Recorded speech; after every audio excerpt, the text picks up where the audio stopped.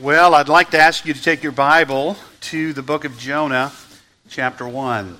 We are continuing our little journey through this book, a story of God's gracious, radical, and even scandalous grace. Can you imagine a scenario in your mind where God's grace could ever be offensive? Or God's mercy could ever scandalize? And if you have a hard time thinking about that in your mind, the book of Jonah may be the very thing God will use to help you see the beauty of scandalous grace. We all love mercy. I love it. You love it. We love grace when we get it. We find ourselves sometimes in an ocean of pain, swimming around in a storm, sometimes of our own making. And when God shows up and gives us mercy and shows us grace, we rejoice. But the little book of Jonah talks about a very different time in our life, and that time comes when God shows mercy or extends grace, and we have a problem with that. You know, I think sometimes each of us, if we're really honest, can go to a place in the very back corner of our heart, and we would find there a little room. And we get in that room, and in that room there are at least one or two people who have hurt us or have done something offensive to us or said something about us. And while we pray for those people and we are careful in what we say about those people, we are actually convinced that they deserve judgment. And we're very convinced that there's going to come a day in this life or the next when they're going to get it. God is going to make sure to judge them. And then all of a sudden we find out that God gave them mercy. And there's something that happens in our heart. You know, we see each other and we're like, oh, praise God, amen. You ever do that? You ever have those moments? I call it your Jesus face. You put your Jesus face on. It's like, amen, God is good all the time, praise God. And inside you're like, ah. And that's Jonah. This is exactly where we find Jonah. We find Jonah at a place where the good and the perfect and the acceptable will of God that we read about in Romans 12, that we quote to ourselves in verses 1 and 2, that good and perfect and acceptable will of God has come to Jonah, and it isn't good and it isn't acceptable to him. And so before we jump on Jonah and decide, what a wicked guy he is, I think we need to make sure we take the time to understand who he is and what he's really like and what's going on in his world. Because I think we're going to find, as we study the life of Jonah in these 6 verses, we're going to find ourselves in that boat right next to him in some cases. So let's talk for a minute as we jump into this text. First and foremost, who was Jonah? He was an Israelite. He was a member of God's chosen people. He was a descendant of Abraham. He was somebody that lived in a special nation that belonged uniquely to God. Back in the Old Testament, if you wanted to know where God's people were, they all lived in a particular place on the planet, and they all lived within a particular set of moral and theological and political boundaries. They were known as Israel. They were known as God's covenant people. Their ancestor was David. Their king was Abraham. Their king was David. Their constitution was the very law of God itself, the law that God gave to Moses. And if you lived in that kingdom, it didn't get much better. The Queen of Sheba came to that kingdom one day to address Solomon, and after she looked around and she saw everything, she said, Solomon, if I hadn't seen this with my own eyes, I wouldn't have believed it. And so Jonah was an Israelite, and everybody who lived in the boundaries, theological boundaries, social boundaries, political boundaries that Jonah lived in, knew exactly who God was. And they know exactly what he was like because they had received the good gift of his word, and they had been given time after time after time deep tastes of his grace and of his mercy. Even when they sinned grievously, more often than not, they experienced God's grace and received his mercy. And Jonah, of all people, knew this well. Because earlier in his life, in 2 Kings 14, we saw this last week, God had sent him to bring mercy once again to these people that belonged to him. And he did it through one of their most wicked kings, a king named Jeroboam II. And God acknowledges in that text in 2 Kings 14 that his people deserved mercy. Nobody was repenting. Nobody was saying, God, we're sorry. God just looked down and he saw the affliction that was happening because of the sinning of his people. And in the midst of all of this sinning, with nobody giving a thought to God, God said, you know what? I'm going to send them mercy. It was almost scandalous. I mean, if you really thought about it, it was theologically offensive. Almost. How could God extend mercy even to his own people when they kept sinning and nobody was giving a thought to God and nobody was listening to a word Jonah was preaching? And God says, Jonah, I'm sending you back to them. Go talk to Jeroboam and tell him that there's mercy. So Jonah knew all about mercy. If you met Jonah in the marketplace at Samaria or maybe even in Jerusalem, he might shake his head at the spiritual darkness of the nation. He might be extremely troubled at the way the people of Israel were disregarding God and just headlong disobeying his word. He would have been deeply disturbed by the wanton wickedness of the people who should know better. He ran into you at the marketplace as he urged you to pray for Israel, encouraged you to lobby to get the Ten Commandments back in the public squares. He might actually hand you a Make Israel Great Again button. Pin it on your robe, or maybe a MAGA sticker to put on your chariot. Jonah was a prophet who loved God. He was a patriot who loved his nation. He was eager to denounce the sins that were being committed in Israel and pronounce strong warnings of God's judgment, but he also rejoiced in the providential mercy of God and held that out to God's people in hope should they repent. This is the whole basis for 2 Chronicles 7:14. Jonah was all about God's mercy, and he was all about God's grace to rebels as long as it was his rebels. As long as those rebels belonged to Jonah's tribe. But when God showed up and said to Jonah, Jonah, I want you to take a word of mercy, a word of warning, to a nation whose policies you despise, whose religious idolatry you denounce, and whose moral values you distance yourself from, and all rightly so, Jonah sat in stunned silence. I'm not saying there wasn't a conversation going on in his heart, but there was nothing coming out of his mouth. Nothing.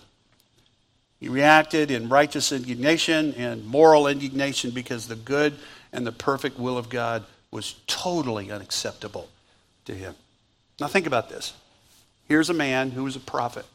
His entire life, he served God faithfully. He knew God truly. He spoke for God authoritatively. And all of a sudden, as we're introduced to him for the first time in Jonah's life, he's running. And he's running from God. He's running from the God he knew, the God he loved, and the God he had served. And before we, like I said, before we judge Jonah too harshly, remember that despite our past service to God, any one of us, our present standing before God, our personal claim to spirituality, in spite of all of those things, we can spend a lifetime serving God. We can spend a lifetime thinking we know God's plan. And then one day God sends word to us that he's going to do something that is so scandalous to us or so offensive to us that we pull a Jonah. We get up and we do exactly what Jonah did. We fold our tent, we close up our heart, and we look for the nearest ship to the farthest place we can get away from whatever it is that God wants to do. And you say, oh, Pastor Sam, that'll never happen to me. Maybe it already has. Pastor Sam, that would never happen in a church like this. It happened to Jonah in the middle of a covenant nation, experiencing unmitigated and unboundaried mercy from God. It happened to Jonah. And if it could happen to Jonah, it could happen to me. And so that's why this book is so powerful. And so let's look at 4 things I want us to see this morning out of these 6 verses that'll help us understand and spot what happens in our hearts when God's mercy scandalizes us. I want you to notice that in verses 1 and 2, we have the receiving of God's word. The book opens in a sudden and surprising way. Now it happened. If you could read it the way that the Hebrew writer wrote it, it literally says this. Now it happened that the word of Yahweh came. And immediately, the first person you meet in the book is not Jonah. It's about God. The main character in the book is actually God. And so God introduces himself, and you meet him by his covenant name. He's not named here as Elohim, the God of the heavens and the earth. We're going to find out later that he is that in the book. But here he's introduced to you as the God of Israel. He's introduced to you as the God who makes promises. He's introduced to you as the God who keeps his word. He's introduced to you as the covenant-making, covenant-keeping God.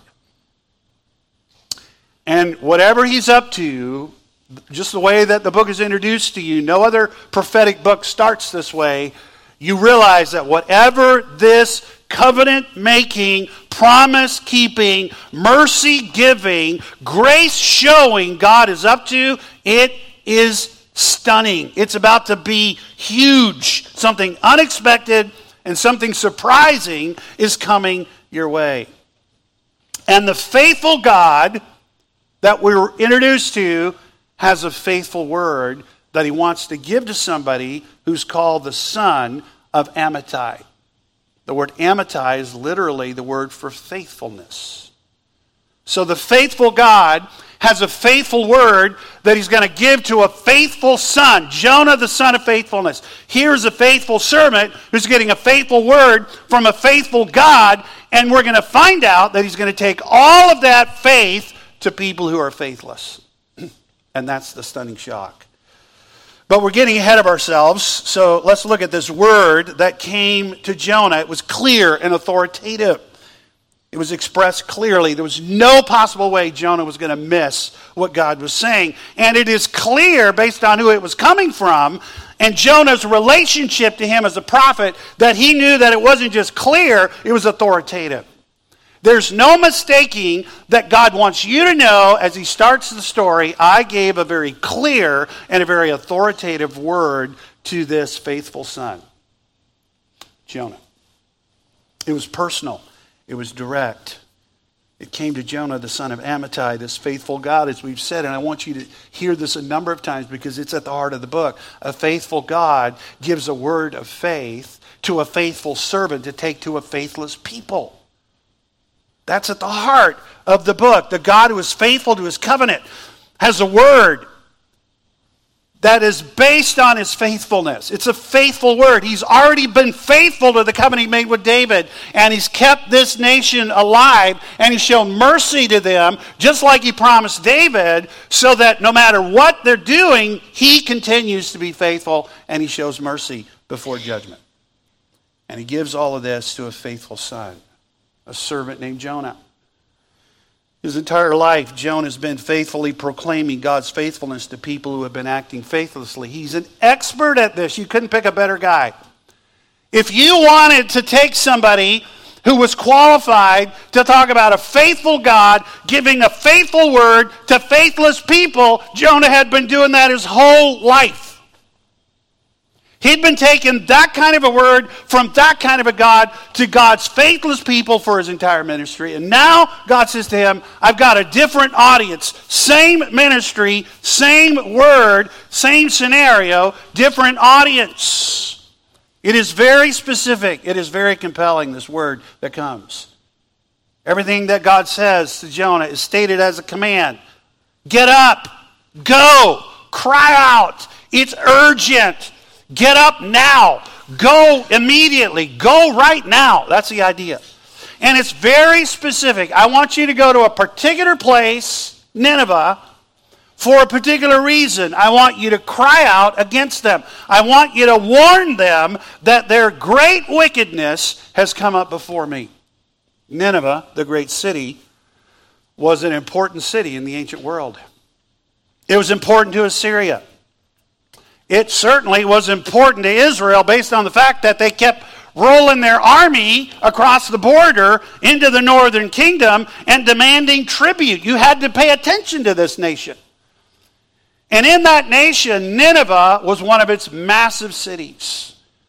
If you lived in the ancient world and you said the word Nineveh, nobody would say, well, where is that now? Or what kind of a city is that? Or who are those people? Everybody immediately knew.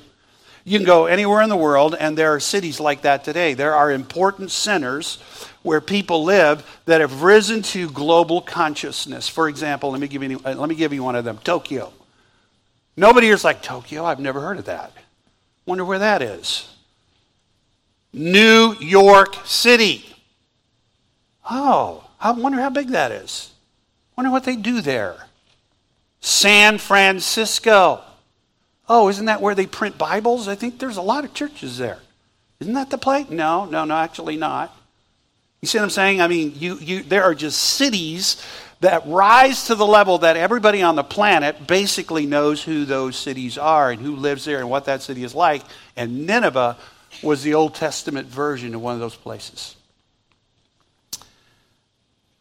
And so when God said to Jonah, I want you to get up and I want you to go and I want you to cry out against the wickedness of that city, Jonah found that word repugnant and unacceptable.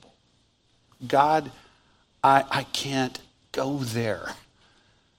I was fine taking the word of faith and the word of grace and the word of mercy and the word of warning that you called me to give to your people because they're your people. They're covenant people.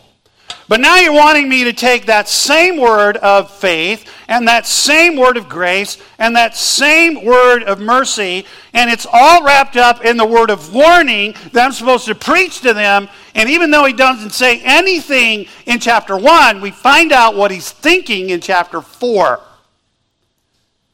And he's ticked because when he finally gets there and he gets in there and he issues the warning, everybody repents. And Jonah's like, I knew it.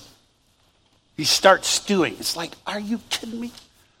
And he starts talking to God. This is exactly what I was talking about when I was packing my tent up back in Israel and heading down to Joppa. I knew exactly what you were up to, and I didn't want anything to do with it. And I came here, and I preached this word of warning, and I knew exactly what you were up to. That word of warning was going to trigger a response in the king. I didn't know it was going to be the king. I certainly didn't expect the animals, but everybody repented. There's repentance everywhere, and I know something about you. When people repent, no judgment. And that was my deal. I'm coming here to bring judgment from you on these people, and you, just like I thought you were going to do, you brought stinking mercy. Like, are you kidding me, Jonah? Didn't you just get a boatload of it? Didn't you just get a whole ocean of it?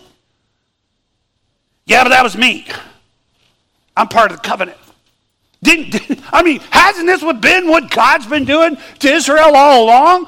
Yeah, but we're in the business of mega. God's supposed to be making Israel great again, and this is not part of the plan. Because in showing mercy to these people, I am a prophet, so let me just do a little prophet talk here. You guys just don't understand how profiting works around here. When God tells me something, it's going to happen. And God's been telling me and all my prophet buddies that these are the people that are going to come over here and trounce us in about 50 years. So if God's going to make mega happen, if mega's going to go on around here, then these people have to get off the scene. And the perfect way for God to get them off the scene is to judge them. And you're like, there's a big problem here, and there really is. And if we're honest, that problem may actually be going on in our own lives. There is the receiving of God's word, and then secondly, look at verse 3, there is the resisting of God's will. Jonah listened to the word of God, and it was theologically unacceptable. It was morally offensive as he understood the will of God. And then when he thought about the implications of all of this, it was personally repugnant. And so, as he thought about this, he got up very deliberately. It's a deliberate response. Jonah arose. When he understood what God wanted, he arose and he went. So far, so good. We don't know the rest of the story. All we know is there's this prophet, and God says to him, like he said to all the other prophets, I want you to go, and here's the word. And Jonah got up, and he went. What we're not expecting is where he went to, and why he went there. He got up, and the text says he arose, and he fled.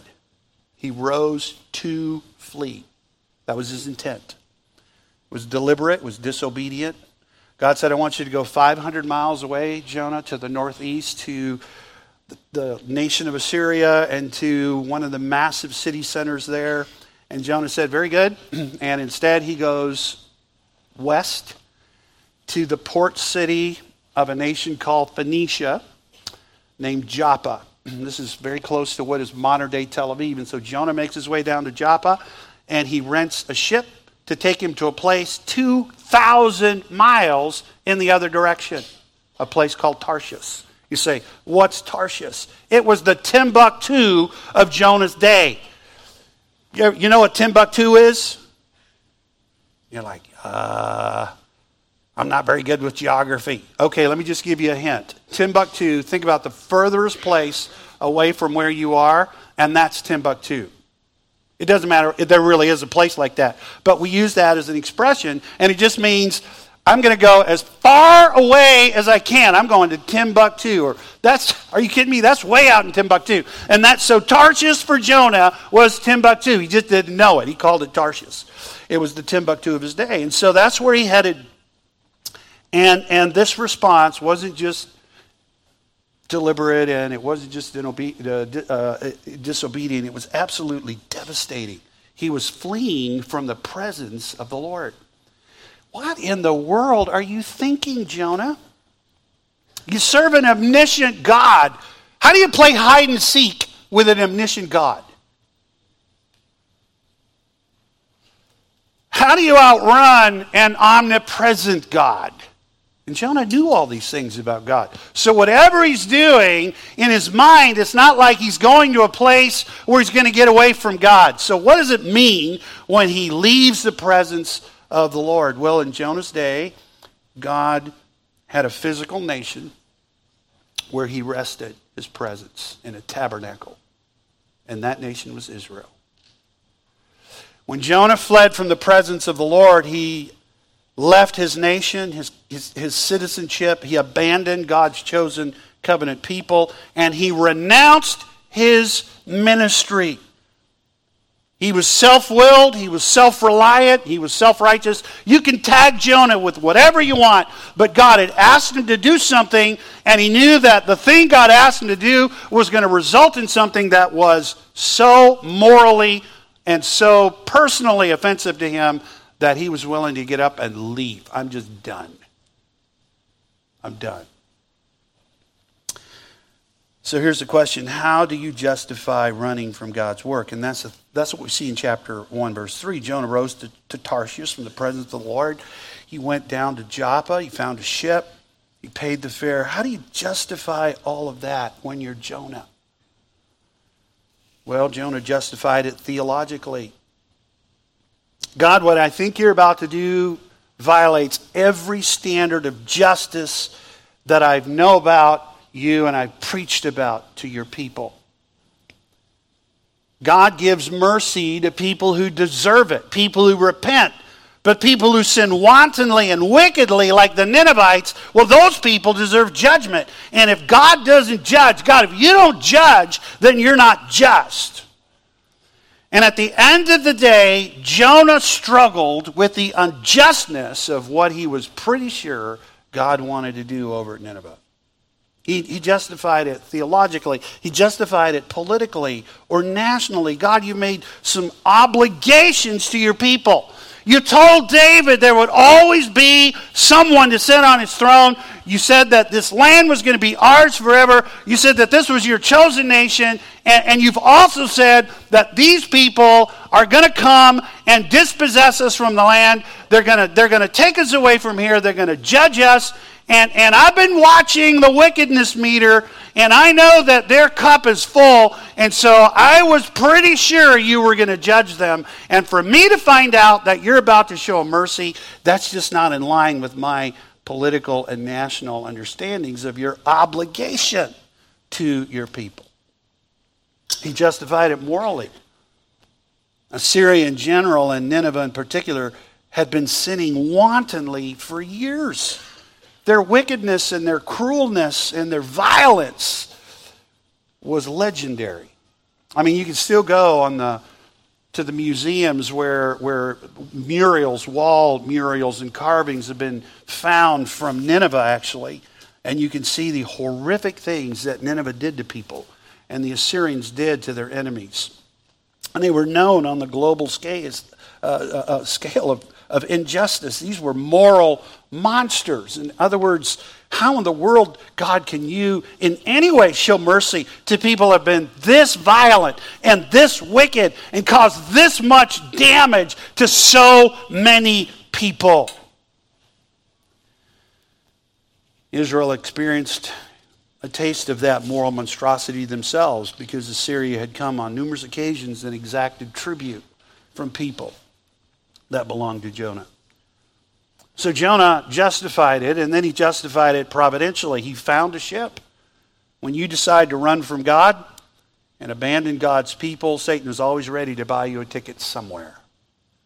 He's always got a boat ready, and he's always got any boat. Think about this. The fact that Jonah was willing to go to Joppa and rent a ship is actually stunning.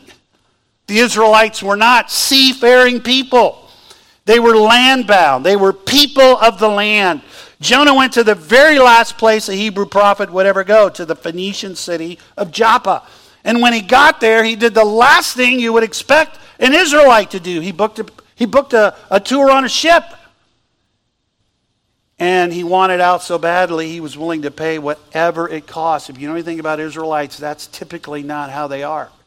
He didn't care what it cost.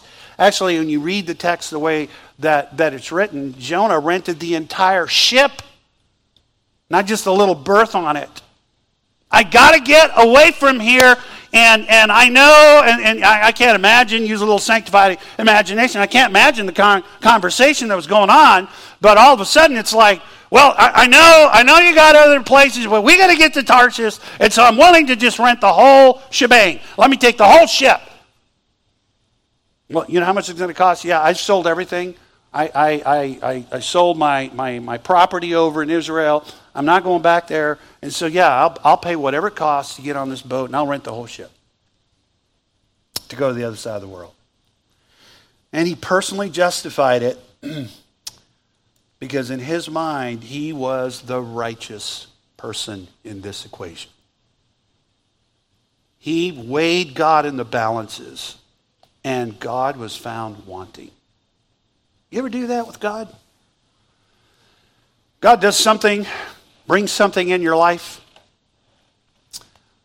You see something and it is so bothersome to you that you go to God and you're like, God, this is not just. Far be it from me to be critical of you, but I just know this is not just. You say, well, nobody does that except Jonah. Well, Elijah kind of did that, didn't he? Remember Elijah? Predecessor to Jonah. Sees this amazing work that God does through his ministry. And then, Jezebel, instead of getting judged, sends him this threatening letter, and he takes off. And as he takes off, he's ticked. He's like, you know what? I can't win. God, I can't win. I went to the brook, like you said, and I ate the food that unclean bird kept bringing me.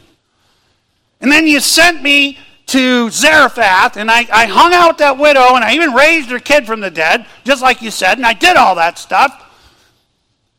And for 3 years, I was as thirsty, and I saw everybody starving, and I put up with all of that because you told me to.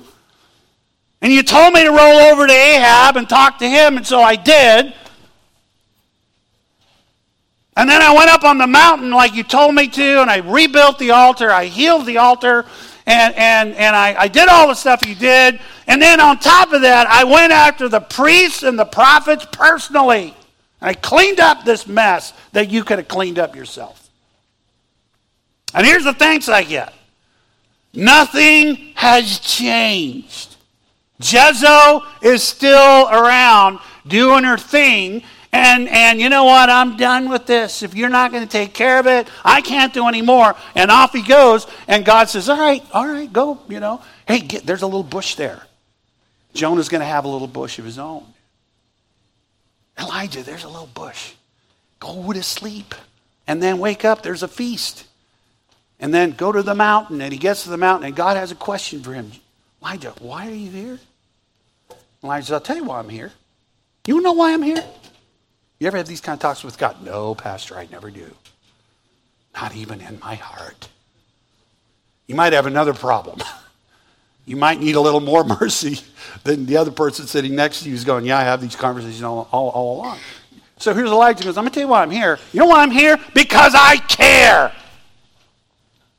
And I'm the only one that cares. I care about your name. I care about your people. I care about your altars. Nobody else seems to care about that. Nobody cares that the altars are down. Nobody cares about what's going on in your people. Nobody cares about your name. Not even someone else in this conversation. There are two of us talking, and only one of us cares, and it's me.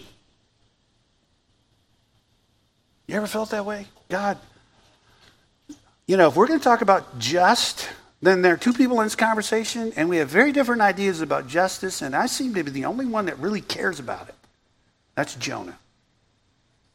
Jonah's saying to God, God, if you're not going to be just, and if you're not going to be righteous, if you're not going to judge sin like you say you will, if you're not going to do that, then I'm going to be just and I'm going to be righteous, and I'm certainly not going to have any part of your unjust plan. And I'm getting on a boat, and I don't care what happens, but somebody in this whole equation has to be righteous. And if you're not going to be righteous, I'm going to be righteous.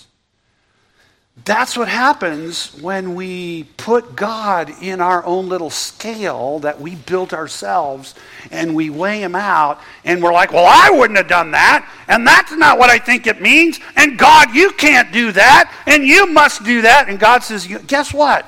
I'm God. Yahweh doesn't mean Yah you. You're not me. And so here's Jonah. And he gets in a boat because he's wiser than God. And he goes down into the boat because he's more righteous than God. And instead of listening to the Spirit, he ends up in a storm of God's making. In an ocean of pain, without an oar or even a life ring. And you and I in there sometimes. Let's look at the last thing in the text. God didn't leave Jonah out in the storm.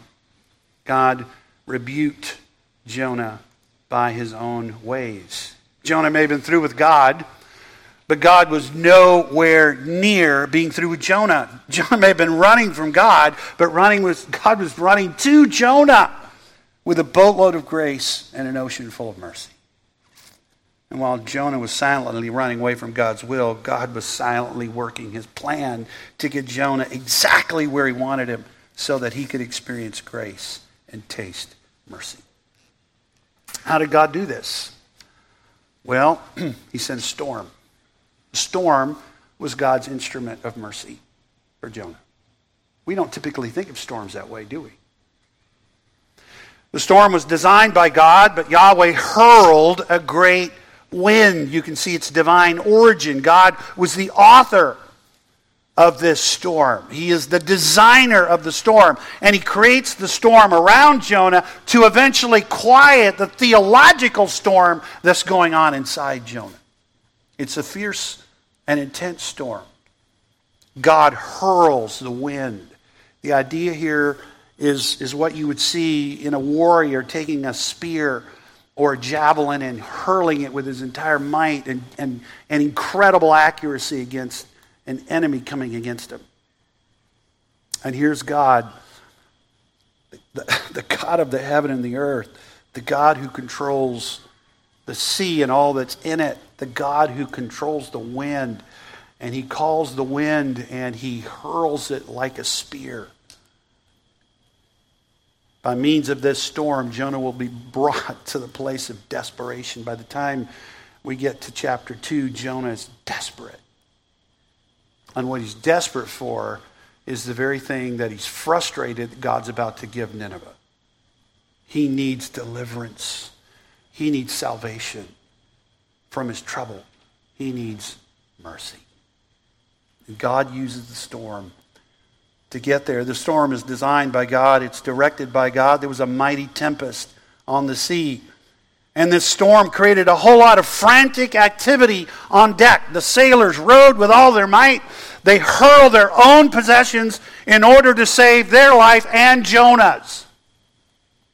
And then they began praying fervently. Each of them began calling out to their national God or to their personal God. Maybe this was an international crew, but each of them began praying to their individual gods in order to appease whichever God might have been offended and might be the cause of this incredible trouble. And then there's this incredible contrast that you see going on deck. The pagan sailors are busy praying. The pagan sailors are busy rowing. The pagan sailors are frantic to save everybody's life on that ship. And then there is this prodigal prophet who basically looks at all of this, and then he drags his rain-drenched soul down to the bottom of the ship, and he finds a bed, and he crawls down into that bed, and he falls asleep. And that's where the captain found him, snoring away in his sins. And that's where God sometimes has to find us. And that's the last thing you see in this. He was discovered by God. So the captain came and found him. The captain came and said to him, God wasn't about to let Jonah snore his sin away. He sent a probing, pagan, idolatrous captain to wake up his prophet, to confront him with a question. You know, the book is designed around questions. There are commands that God gives, but when he starts dealing with Jonah's soul, God asks questions. And here's the first question. Why are you sleeping? And then there's sort of a repetition of the original command, right? God said to Jonah in verse 1 and 2, arise, go and cry out. And now here's this pagan captain telling him the same thing. Get up and talk to God. It's the one thing Jonah wasn't doing. It's like, I'm not talking to him right now. And the captain's like, well, we actually need you to. We're desperate. I don't know who you are. I don't know who your God is. But right now, we're all talking to our gods, and nobody is excluded because we are desperate for help. No matter who we are or where we come from or what we've done, we all are on the same boat and we need the same thing. We need rescuing, we need deliverance, and we need mercy. So whoever you are, I don't have a clue why you're down here sleeping, but you need to get up and start talking to your God. You see the irony of this? That captain had no idea who Jonah was. You're like, good call, Cap. That dude that's down there sleeping, you're talking to the right guy. Because his God is actually the God who made everything, including the ocean and including the storm. The captain doesn't know any of this yet. Now, by the time we get to the end of the chapter, the captain's going to know it. But he doesn't know any of it yet. All he knows is that there's this guy down there, rain-drenched, sleeping away in a pallet, while everybody else is upstairs on deck, frantically working and fervently praying. And he says to Jonah, Jonah, why are you sleeping? Get up. Talk to your God for us. You know, sometimes God has to send a probing pagan into our own lives. You might be on a plane somewhere and you're ticked at God, and you and God aren't talking because of this happened in your marriage, or that happened over here, and that disease came and destroyed this, or you lost this job, or somebody did this, and God hasn't done a thing about it. And so it's been a while since you talked to God. And God sends this desperate pagan next to you, and you're like, you know, you got your headphones on, and you got your book out, and you're signaling, not talking, not talking, not talking. And that person says, hey, can I just... You know, I don't know if you pray or not, but could you just pray for me right now? I'm terrified of flying. You're like, actually, God and I aren't talking right now. How do you tell a pagan that? No, God and I aren't talking. Oh, are you an atheist? Well, no, I'm not an atheist. I'm actually a Christian. Well, talk to your God for me because I don't want to go down in this mess. Well, we can't talk right now because we're not talking. Well, can you at least hold my hand? No, can't hold your hand. You know, because I'm like doing this and it's not working. You ever seen people on a plane do this? They're like, you know, and then they get their little beads out and they're running them hot because they're in this turbulence and they're looking next to you and you're going, can you talk to God? And you're like, we're not talking. I already told you that. We're not talking. You know, it's one of the most uncomfortable places to be, isn't it? That's where Jonah was. And we're going to pick the story up next week as God begins to talk to Jonah through the sailors. But let me ask you some questions as we end. You know, Jonah, we just call these lessons for life. Jonah didn't understand the plan of God, and that's what messed him up. And so question number one for you is this. How do you know if you're Jonah? Here's how. Am I willing to accept the word of God even when it doesn't make sense? And because Jonah didn't understand God, he mistrusted God. Are you willing to trust God even when you don't understand or like his plan? Because Jonah didn't trust God, he disregarded God's word and he disobeyed God's will. Are you willing to obey God? And do whatever he's asked you to do even if you don't agree with it?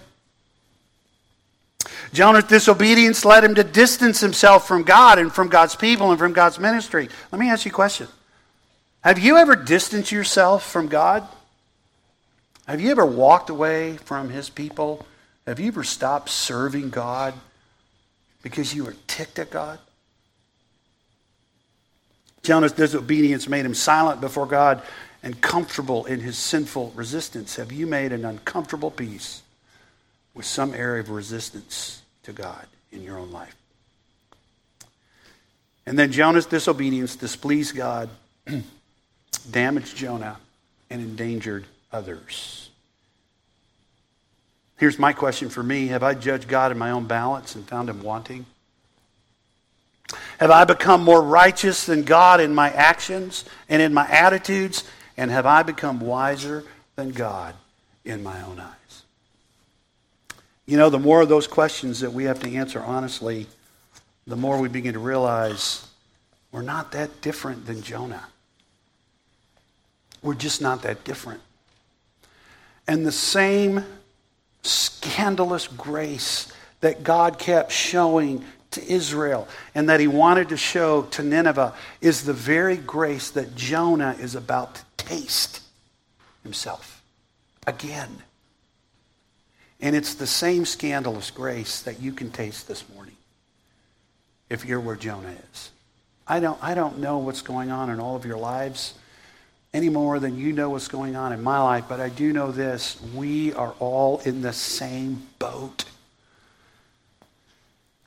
And we all need the same grace. And God sometimes has to make us thirsty for mercy. So if you're thirsty for mercy this morning, can I suggest something to you? Break the silence. Silence isn't always golden. Break the silence and start talking to God. And start saying to God, you and I have a big struggle, and I'm a big part of it. In fact, I'm probably all of it, and I'm just coming to you, and I'm just saying, God, I don't understand this. I'm just being honest. I don't like this. It doesn't make any sense to me, but I'm going to stop trying to be God. And I just need mercy, and I need grace. And if you're going to show it to your people in the past, and if you're going to show it to these people, can you give me a drink of the same mercy? And God won't just give you a drink. He'll cause it to well up in you like a spring that never ends, because we do have a wonderful, merciful Savior, and he wants to save you. Lord, thank you for this brief paragraph that opens this amazing book. We're excited to see the work that you're going to do in Jonah. We're a little frightened at times about the work that you may want to do in us. But Lord, we want that work to happen. Lord, we're thankful that we live in a country where we can celebrate and worship freely. We're thankful that in the providence of God, you have placed us here, and we do want to pray for our country. We want to pray for its leaders. But even more than that, we want to pray for all the countries of the world, that they would express and experience, rather, the mercy that you intend to give them through the gospel. And so, Lord, send us, not just around the world, but across the street, and maybe even into our own house with a word of mercy. And we'll thank you in Jesus' name. Amen.